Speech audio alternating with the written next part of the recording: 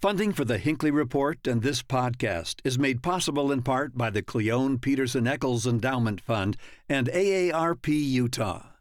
Thank you for listening to the Hinckley Report, your weekly political roundup. Additional support comes from State Street, produced by KUER. Hosts Sean Higgins and Sage Miller take a fresh look at politics the Utah way. Get episodes wherever you listen to podcasts or at statestreetpod.org. Good evening and welcome to the Hinckley Report. I'm Jason Perry, director of the Hinckley Institute of Politics.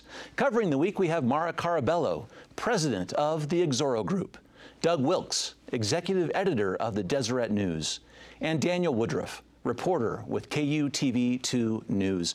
So glad to have you on this evening. Sometimes you have interesting political stories which have like the story by itself, but connections to so many others and some ramifications going through. And some of them we're going to talk about tonight all the way into the next election cycle. And Mara, I want to start with you about some big news this week. Former President Donald Trump indicted by a Manhattan grand jury on Thursday of this week. This is the first time this has happened to a president of the United States. Talk about the implications of this indictment. Historic, right? And we'll continue to talk about this because there'll be quite a bit of theater around the process of it happening. What I'm struck in watching, though, is Donald Trump has successfully made a career out of martyrdom and victimhood, actually, and it's been a powerful motivator. I suspect this will, really inflame and solidify his base again. One of the things I am watching, though, is the consequence of his defense about the system has done this to me. Has a systemic effect of us starting to chip away at the integrity and sort of the trust that we have in institutions. And I think that that's going to be a common refrain for him as we now have the judicial system handle this. So one of the things I'm thoughtfully looking at is he going to use rhetoric to chip away at the judicial system, and what are the long-term consequences to our citizens about losing faith in these systems? Mm-hmm. Doug, talk about, there are two really great points there, but one is, the first one is about how this motivates certain parties in the political spectrum. What does this do for conservatives, Trump supporters, and maybe what does it do to the other side as well? Look, there's a lot of people who are uncomfortable with this, conservatives and progressives alike. When Mar-a-Lago happened and they searched Mar-a-Lago, he got a bump. So his base thought, well, how could you treat him that way? Department of Justice has a policy to not, indict or do something to a sitting president. And then presidents have gotten in trouble after office. And of course, we know certainly Richard Nixon was pardoned by Gerald Ford. In this case, it's a local jurisdiction bringing forth a matter, a payment to a porn stars with, we don't know, the indictment's not unsealed yet, but are people going, well, is that really worth changing history in this space? On one side, you say no one's above the law. On the other side, it says, yeah, but are you taking all these resources to go after someone for whatever you can? There's also some worry that there's, was Trump involved in the election in Atlanta, trying to monkey in that space? So if you have these local jurisdictions bringing forth charges, does that open the floodgates and does it pose a threat into the future? So there's a lot of things at play. It's not quite as simple as if you break the law, you need to pay the price, because we know there's a lot of layers to this politically, certainly. Totally true. Daniel, you've interviewed a lot of people in following your stories. How is this being received? Who are you getting a sense for the interests of the public in it, but also how it might be mobilizing certain people to get engaged, maybe that weren't, or just frustrated with the process? Well, I'm going to be watching, certainly, as a reporter, how this impacts the race going forward. But I think the interesting thing to talk about is how Republicans in Utah are responding to this, and it's largely very quiet. And I think the big reason for that is because Republicans, as we've reported, recognize that Donald Trump controls a notable portion of the Republican base. But here in Utah, a lot of Republicans have expressed their desire to not see Donald Trump become president again. They want Governor Ron DeSantis of Florida. And I say they broadly. There are certainly others that disagree with that. But I think it's interesting that you see this sort of position they're in. We can't say too much about it. we can't say too little about it. We kind of have to straddle this middle to both not inflame Republicans on our side or on Trump's side, as well as those that may support another candidate. And it's a notable juxtaposition to the national. I mean, you saw the speaker come out very strongly sort of in defense, so it's a notable distinction among Utah Republicans. Talk about this for a second, Doug, because if you look through the press, you look through the statements, very few. In fact, one of the few that I could find was Senator Mike Lee, and this was it about this indictment. He said, this is not a good day for America. That's about as much as we've seen from any elected official in the state of Utah.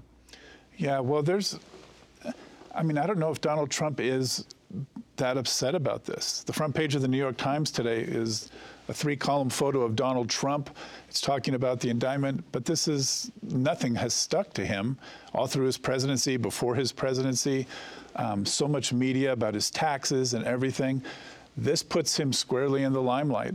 I'd mentioned earlier that the Marshal's office, the Secret Service, everyone's meeting today to plan for the event. So he's going to be indicted next week. The world's attention is going to be there. Now, that's not a good look. No one needs to be on a perp walk, right? But nevertheless, the focus of the nation is on Donald Trump. And if he can make the case, I'm being persecuted, this is a witch hunt, this is obviously unfair, this is why you need to return me to the White House, then it might not be the worst thing in the world for him. He's made a career out of being the exception to the rule. Yeah. I mean, any other of the dozens of steps and sort of outside of the norm actions would have traditionally squashed any political career, but he has been an exception to the rule. Yeah. Mara, I want to bring up one interesting issue that's connected to this. It's what happened in Emery County this week, because it has a connection to what we were just talking about, where the support is for former President Trump. But the Republican Party in Emery County had a resolution this week to censure Senator Romney, to censor him for aiding and comforting the Democratic Party. This failed there. It was a vote of 34 to 41, how it failed. But the fact that it existed may play into this narrative we've just been talking about. Not only did it exist, but as you said, aiding and abetting. I mean, that's language associated sort of with enemies of war. So this is a highly politicized issue about who is going to represent the leadership of the Republican Party. And as we move into the convention season, I think sort of the challenge for the Republicans or the Republican Party itself, the activists and where they're going to go. I have to say I was a little surprised. I was disappointed that they brought this because it's superfluous and it's mean-spirited in my mind. But I was surprised actually that it failed.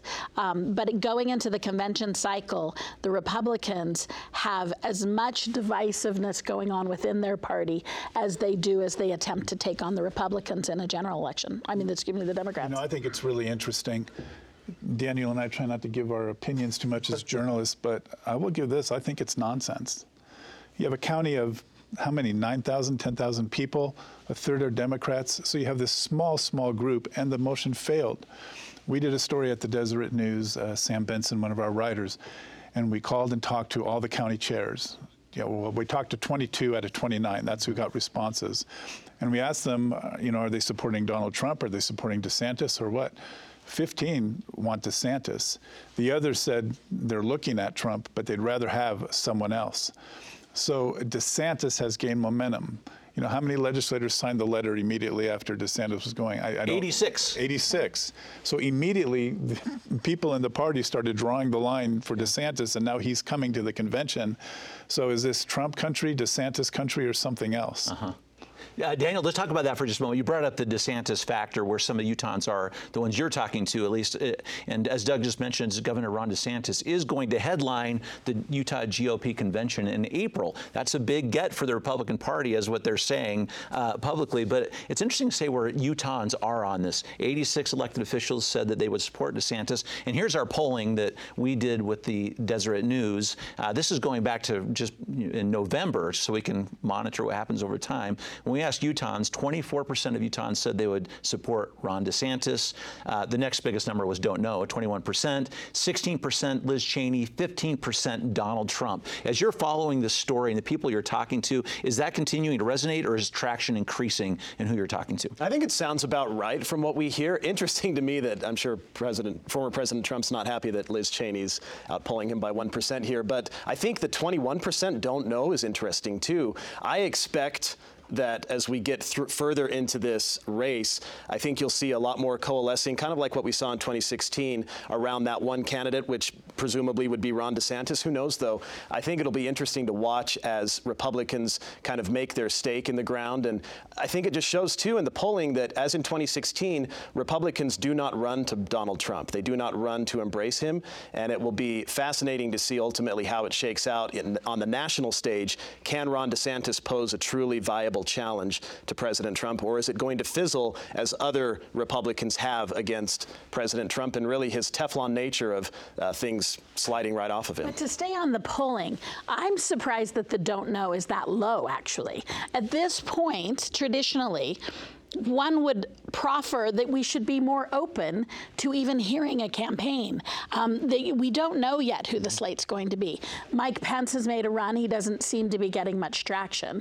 But it is interesting that we're staying so people partisan year in and year out now. And that I would expect that the 21 would actually be higher, people saying, I have some preferences, but I don't know. The reason it makes it interesting for me is that when voters lock into an opinion, I think DeSantis is the most vulnerable to this. So now I've locked in, and am I going to defend him now? Instead of looking at the playing field and saying I'm still evaluating, I've started choosing people already. It makes for interesting politics if you're running a campaign. And everything starts so early now. Oh, for sure. So early. Well, we talked about political exhaustion, too, right? It's like people kind of go, I don't know. I'll watch it. It's too early.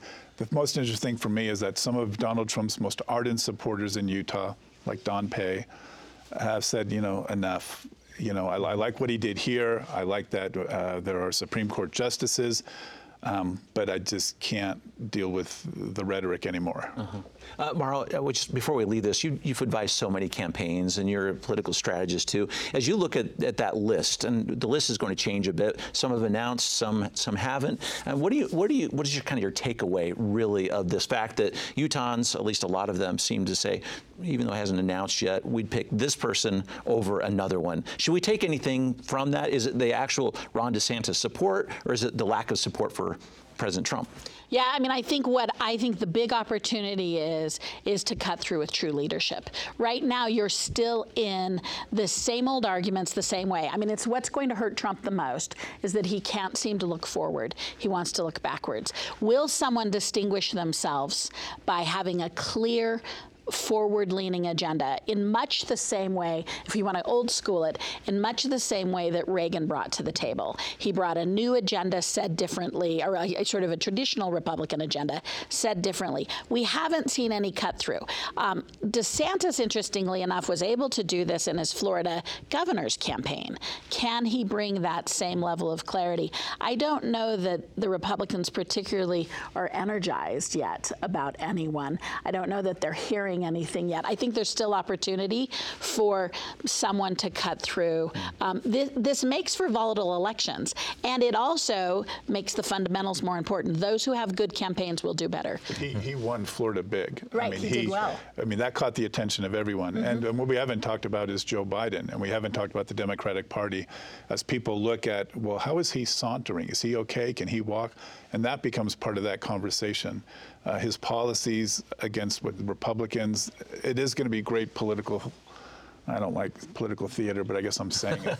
It's going to be an interesting race, and in the consequences every time. Everyone says this is the most important election, but the consequences are real, right? I guess we can say that. I wanted to transition to one of the campaign issues, Daniel, because we've been doing some polling, Hinckley Institute and the Deseret News, about student loan forgiveness. I think we need to talk about this because it's sort of a campaign issue, but it's really hot in the press right now as well.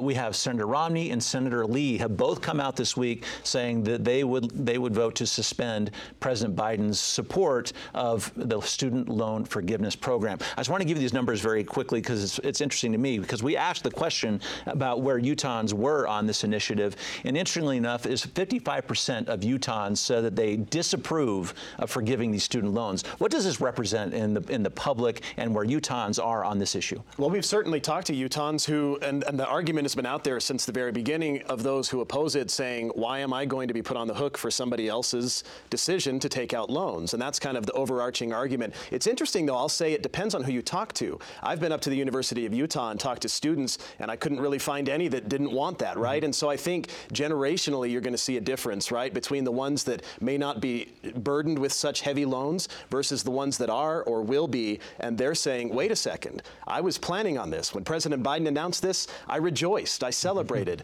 It will be fascinating to see how that plays out among different age groups, because that's really where the distinction lies, I think, in how they feel about it, whether they have to pay them back or don't. Doug, in this same poll, we asked about the Supreme Court and where Utahns were on the constitutional power of President Biden to forgive student loans. And I thought these numbers were interesting. 49% of Utahns said, I don't support loan forgiveness. That's sort of consistent with where they've been. But the next highest number was 30% said Congress should pass a law and not the president if this is what's going to happen. Well, I think there is a hunger for Congress to take charge and pass the laws and do the job they're supposed to do. And I think there's been frustration over 10 years because from President Obama to Donald Trump to now, a lot of governing has been by executive order. And when you have executive order, then the executive order gets changed. And because there hasn't been any kind of ability to work across the aisle on some of these issues, they do a lot together that we never write about, right? But I think they want the legislature to take a role in this. I mean, that kind of a poll, you know, you're asking me or someone else, weigh the constitutional ability of the president to do this. They don't know that. My issue is, if it's inherently unfair, why don't you help people with credit card debt who maybe have had a predatory practice? They have a credit card, they can't get out from under it, they have to make a minimum payment. University of Utah is a top-tier university. If you're a student, of course, you want to launch any way you can. So it doesn't surprise me that a student would want that forgiveness, because of course you would want that. But if you're walking at the University of Utah, those kids are going to pay back their loans, right? You do a good job teaching those kids. They're smart. So this is an issue that really probably goes to the Supreme Court, and they'll decide the constitutionality of it. Mauro, is this a real campaign issue? I mean, it sounds like we have, what we just heard is we got the students, maybe fairly supportive, maybe the older population that were not students, not so supportive, at least in the state of Utah. Is this a real campaign issue? Is it going to sway? No, I mean, if you're a politician in Utah, it's a pretty easy campaign issue, actually, because you do some polling that it shows the electorate's pretty coalesced. So I don't think it's fraught with minefields. What is the real underlying issue is what Doug said, which is we continue to see executive branches, regardless of whether they're Republican or Democrat. You have a Congress that is not addressing major points and major issues, not having that discussion. And so you see the executive branch usurping it, which I think is some of the softness in the should we forgive is more about the process and less about the money. I do think it's fair for people to say, well, as Doug suggests, or what I heard Doug suggest, is that, you know, public money, tax dollars, should go to things that people value the most. And I think that's part of the discussion about who is the beneficiary of some of this funding. Let's transition a bit. Daniel, an interesting article this week in the AP, investigation from the Associated Press found that China, this is about China, we've had a lot of conversations in the state about China, their global influence campaign has been, this is the quote, surprisingly robust and successful in Utah. Talk about that article a little bit and how they represent Utah's connection. Yeah, some good reporting by the AP and my friend Sam Metz, who was one of the authors on that, who's based here in Utah. And I think it's a very deep article. There's no way I can go into all of what they covered in the short amount of time we have, but I'll just say this. To me, it sheds some light on why certain pieces of legislation in the Utah legislature may not have moved forward as they pertain to China. There are so many bills that get introduced session by session. Many of them die for various reasons, but I think what the AP did a good job in was shedding light on why certain ones took a while to pass or were held up one year and then moved forward the next because of some lawmakers potentially that were wanting to not see them move forward or things like that. And I'll just leave it at that, really, that the thing that I took away from it was understanding a little bit more why the legislature may have done or not done certain things pertaining to China in the last couple of sessions. Mara, some interesting connection points to the state of Utah.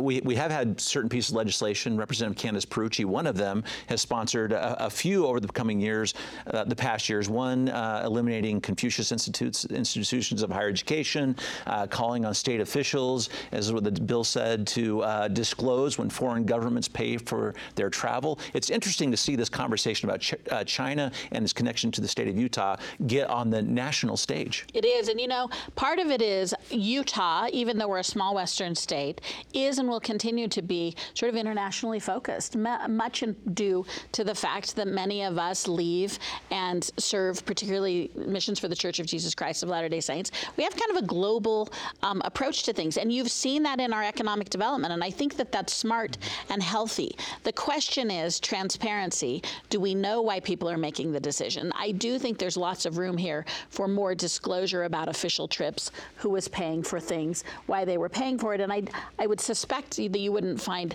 I hope, partisanship in that, in that we do maybe need to be a little more clear about the influence. One of the things I loved about the AP story, and I agree with Daniel, you should go read it. There's a ton to unpack there. But one of the things that I did appreciate is this reporter went and talked to several elected officials, and there was some before and after conversations there in saying, one, I think you have to acknowledge pre-pandemic versus post, and also saying, well, we didn't quite realize when they were inviting us. We were acting in earnest. We were talking about the supply chain.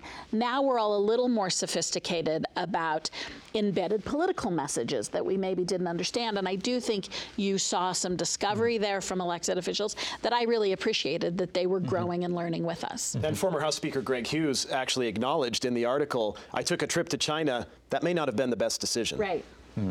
Well, I mean, I won't comment on the article, but China is looking to influence the world. Okay, there was a great China summit at Utah Valley University last year, and they brought in experts, UN experts. John Huntsman Jr. was there and we talked to him at length. China wants to go in and help governments where it can have influence. So, for example, if you need infrastructure in an African country, does America have a system where we can help, whether it's loan programs or what you can do, so that they get a tie to the Western world? China wants to fight that. China wants to be the person to do that, so there's an affinity for China in these growing countries. So with supply chain issues, influence issues, we need clear foreign policy with China. Our lawmakers have talked about that. We see those risks. And it will continue to be a major, major topic going forward. It's even bled into our discussion about social media. We've seen a lot about talk about China and its connection to this app TikTok, which has been banned on government phones in the state of Utah. But I want to get into social media even more generally, because that connection is there. And can we start with a question from a student? Because we had a couple of pieces of legislation aimed at social media and its impact on kids in particular. Let's take this question from one of our students. Hi, my name is Jasper Rugemer. I'm a political science major at the University of Utah. How is Governor Cox expected to argue against the claims that SB 152, which requires social media companies to verify the age of all Utah users, and HB 311, which regulates social media platforms to ensure they are not strategically designed to be addictive to minors, are a violation of the First Amendment? Okay, Doug, let's start. Okay. It's a significant question. I think the real issue is Governor Cox has moved forward to try and protect youth and children, and he's been pretty strong in what he has said. So look, bring on the challenge, but we have to do something, and Utah's a leader in that space. It has Amy Winder Newton is, what did we say the name was, a commission on family. They're working very hard to try and figure out how we protect our children. We know the statistics on suicide, on anxiety, and they're moving forward to do that. The burden should be on the companies to protect children, privacy, and those things. So if it's challenged, it's challenged, but I admire the fact that the state is moving forward to try and do something. Mara, I want to talk about this challenge for a second, because our elected officials in the state of Utah are certainly saying whatever the challenges are, we're going to take it. But I want to cue up a clip from the Governor Cox, that Doug was just referencing here this week, about whether or not the challenges are going to come and whether or not they're worried about it. Let's watch this video. And so there's no doubt there's going to be legal challenges. The same type of legal challenges that we saw with big tobacco, the same type of legal challenges that we saw with big pharma and opioids. And so I'm not going to back down from a potential legal challenge when these companies are killing our kids. And so we're ready and willing to move forward with those legal challenges. So I think the governor actually is who answers the student's question really well, in which he says this is a test balloon. We know that this is going to have legal challenges, and we accept those, and we're prepared for those. And I think he points out that this is in fact somewhat of a message bill saying, I don't mind that the state of Utah will be the ones paying to sort of float and test some of the legal measures in this law. I do know that they put some effort into the drafting of these laws, which brings up the efficacy of it. And I've been on quite a journey with this. I've not landed. I actually think that what's important is that we all stipulate the goal of keeping kids healthy mentally and physically is something everyone shares. So I don't ascribe any negativity to what anyone's doing, but I've become a little suspect that there might be harm actually in proffering a bill such as this. One is in fact the resources that is going to take to litigate something like this. And I think those resources might be coming from other programs that could support kids right away. But the one thing I fear the most, and this came from, I started thinking about this, I heard Peggy Noonan say we're not sort of focusing on the right things. And I believe that what I'm worried about with this bill is it gives us all a means to say, oh good, the villain in this is social media, and they are harming our kids. And in fact, social media is in my mind the symptom, not the disease.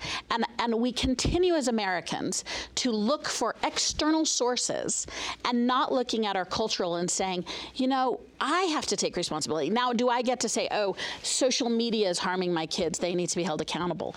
I think it's time for Americans to turn, and Utahns, to turn a little more inward and say, no, they're a contributor. Social media is a contributor. Certainly the leading cause of death in Utahns is gun violence. Guns are contributors. And why are we not turning inward and saying, what is I as a parent, what is I a community? And those are harder discussions because self-analysis is harder, and I feel like this encourages a Band-Aid approach and doesn't actually speak to the real problem. But can I just say, if you can't do everything, so do something. So start with the leading indicators. Don't start with soft science. It's going to have to be where we end it today, sadly. We'll follow some polling over the next couple of weeks from the Desert News on this very issue. Thank you for being with us. Great conversation. Thank you for listening to the Hinckley Report. If you enjoy this podcast and want to help more people find out about it, please rate it and leave us a positive review.